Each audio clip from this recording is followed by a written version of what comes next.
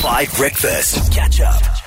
Okay, 9 minutes after 8 o'clock. And here in South Africa, it is one of the most beautiful things. We have access to some of the best safari in the world. We have some of the most beautiful animals, the most beautiful landscapes. And today on Rhino Day, World Rhino Day, we want to put a spotlight on the plight of rhinos. And it is an incredibly sad thing that even the thought that rhinos might not be around when, like, I maybe have kids one day is really sad. I see my older cousins now having children who are 2, 3, 4 years old who can't really recollect many memories. They haven't yet seen a rhino. And that's really sad. So there is a plight, there is a situation, and we want to put a spotlight on it and talk more about it. So on the show today, I want you to join me in welcoming Craig Spencer, who is the founder of the Black Mambas. The Black Mambas are a team of an anti-poaching unit functioning here in South Africa who are doing the most to try and help the plight of rhinos. So welcome to the show, Craig. Thanks so much for joining us. Morning, Nick. It's a pleasure. Lekker, man. Listen, I really appreciate it. I know it's slightly early in the morning, but I'd imagine not so early for you and your team under you. Talk to me. Who are the Black Mambas and why were they founded? I think, Nick, the Mambas have been on patrol since 6 o'clock in the morning, as usual. It's a team of young women from the local tribal villages on the western boundary of the Greater Kruger Park. And we founded them early in 2013 and deployed to try and get a handle on the rhino poaching crisis, which is all over the news and so on. We needed a longer-term intervention rather than the old traditional methods. Yes, so I'm not saying that you can, solve all your problems with one specific intervention. So it's a multi-pronged approach. But this was a gap that needed to be filled. Definitely. So, I mean, where do we start? It's so layered, this conversation about the plight of rhinos in South Africa. Let's start with this. So, rhinos are poached and they are illegally dehorned. The question is, and I think for many South Africans, why does it happen? Well, it's not a new thing.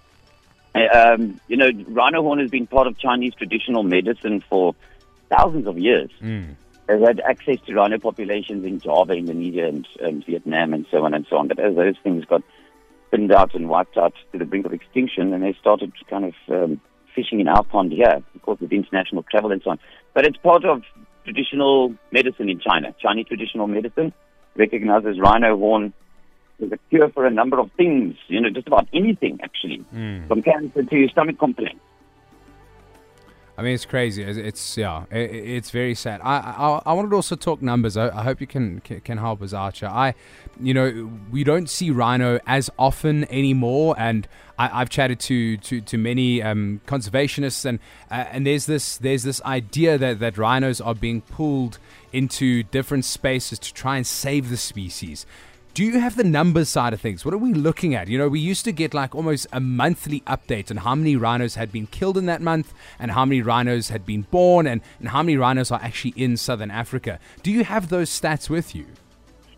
They've actually just been released. And, so we could, it's difficult.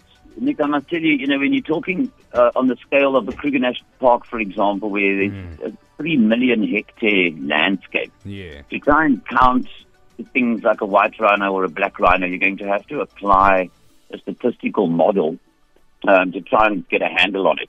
You can make some predictions and so on. So, the latest statistics talk about somewhere in the region of 15,500 white rhinos still left on the landscape.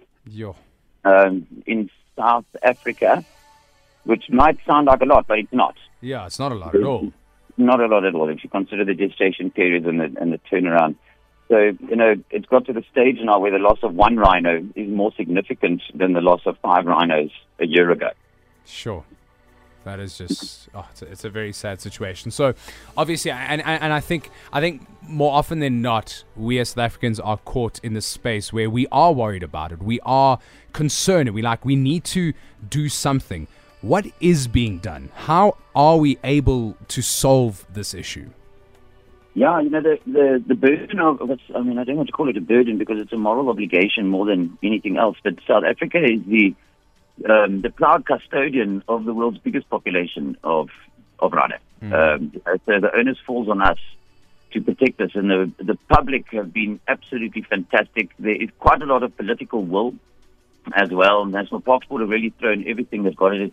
There's so much donor funding rolling in. So the rhinos have become almost an ambassador for the illegal wildlife trade, where it was so difficult to generate sympathy and political buy-in and so on for other species and abalone and all the things that are being poached willy-nilly all around. Suddenly the rhinos came along and the whole world was mobilized. So there's so many different interventions, and to me it's like baking a cake. The old traditional anti-poaching and whatever, everybody's got a role to play. There's so many different ingredients in that cake. You can't just have the flour. You can't just have the icing. I don't know how to bake a cake, by the way. But if you put it all together in the right way and bake it in the right way, then you come up with this fantastic thing. So we can't say there's just one single solution to this.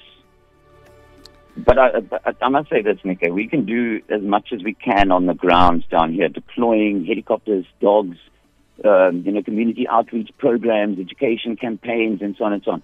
But that's really just kind of holding the floodwaters at bay. We need the international community, particularly at the end user level in Vietnam and China. They need to stand up and say, okay, guys, we're going to change our policy. We're going to start implementing the policies that we've already changed. Start enforcing the rules, bans on the trade and all that kind of thing, because we're going to run out of time. We're dealing with level 1 and 2 poachers down here, but who's dealing with the couriers and the buyers and the sellers and the syndicates and so on. No, 100%. Okay, so what we're going to do is we're going to play a song. We're going to play Stay the Night, Sigala and Talia Ma. On the line, we've got Craig Spencer, who's the founder of the Black Mambas, which we're celebrating and putting a spotlight on Rhino Day, World Rhino Day, because at the end of the day, we as South Africans, as Craig mentioned, and I didn't actually know this, we have the largest population in the world of rhinos. So it really, the onus is on us. Now we have a member of this anti-poaching unit named Belinda, and we're going to chat to Belinda about what is actually happening on the ground. Belinda, welcome to the show. How are you doing? I'm good, and you? Yeah, very well, thank you. Thanks so much for joining us. Now, according to reports, we have a story from you. So we want to find out more about what is actually happening on the ground with the Black Mambas. So talk to me about that situation. Or what exactly we're doing as our job. Yes, yeah. Tell me about what you do as the Black Mambas anti-poaching unit. Okay, we are patrolling the reserve to create visual presence. We do early detection and gathering the information. We are checking if the fence has been cut by the poachers or animals has dig underneath the fence and get outside the reserve.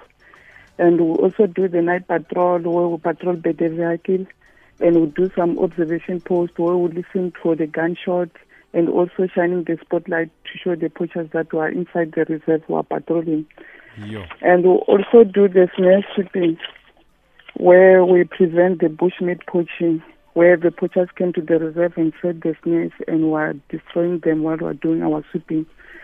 And we also do the roadblocks, where we're searching the vehicles that is coming inside and going outside of the reserve. That's amazing. And you have a story for us about a situation where you actually confronted poachers with the anti-poaching unit.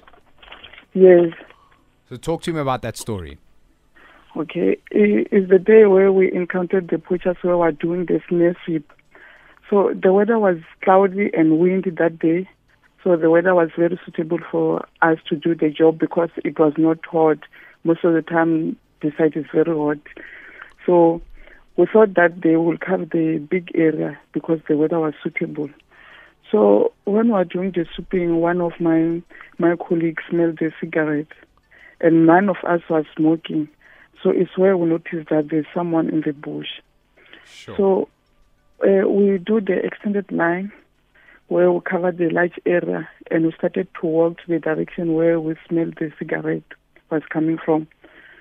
So it's where we saw the guy who will make fire at the bush and he was busy cooking. and we saw him before he saw us. So we go straight to him, and we saw that he was alone. So immediately he saw us. He took the knife. It was a big knife, and tried to stab one of my colleagues. Sure. So during our patrol, we don't carry guns. All the Black Mambas anti-poaching unit, we don't carry guns. We work with our pepper spray and the handcuffs.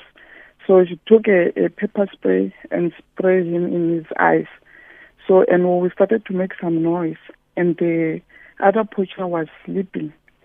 So immediately he heard us making some noise. He woke up and tried to fight, and we pepper sprayed him, and we called for backup, and they immediately come. They rescued us very fast, and they were arrested, those two poachers. That is amazing. It's a terrifying story, but thank you to you.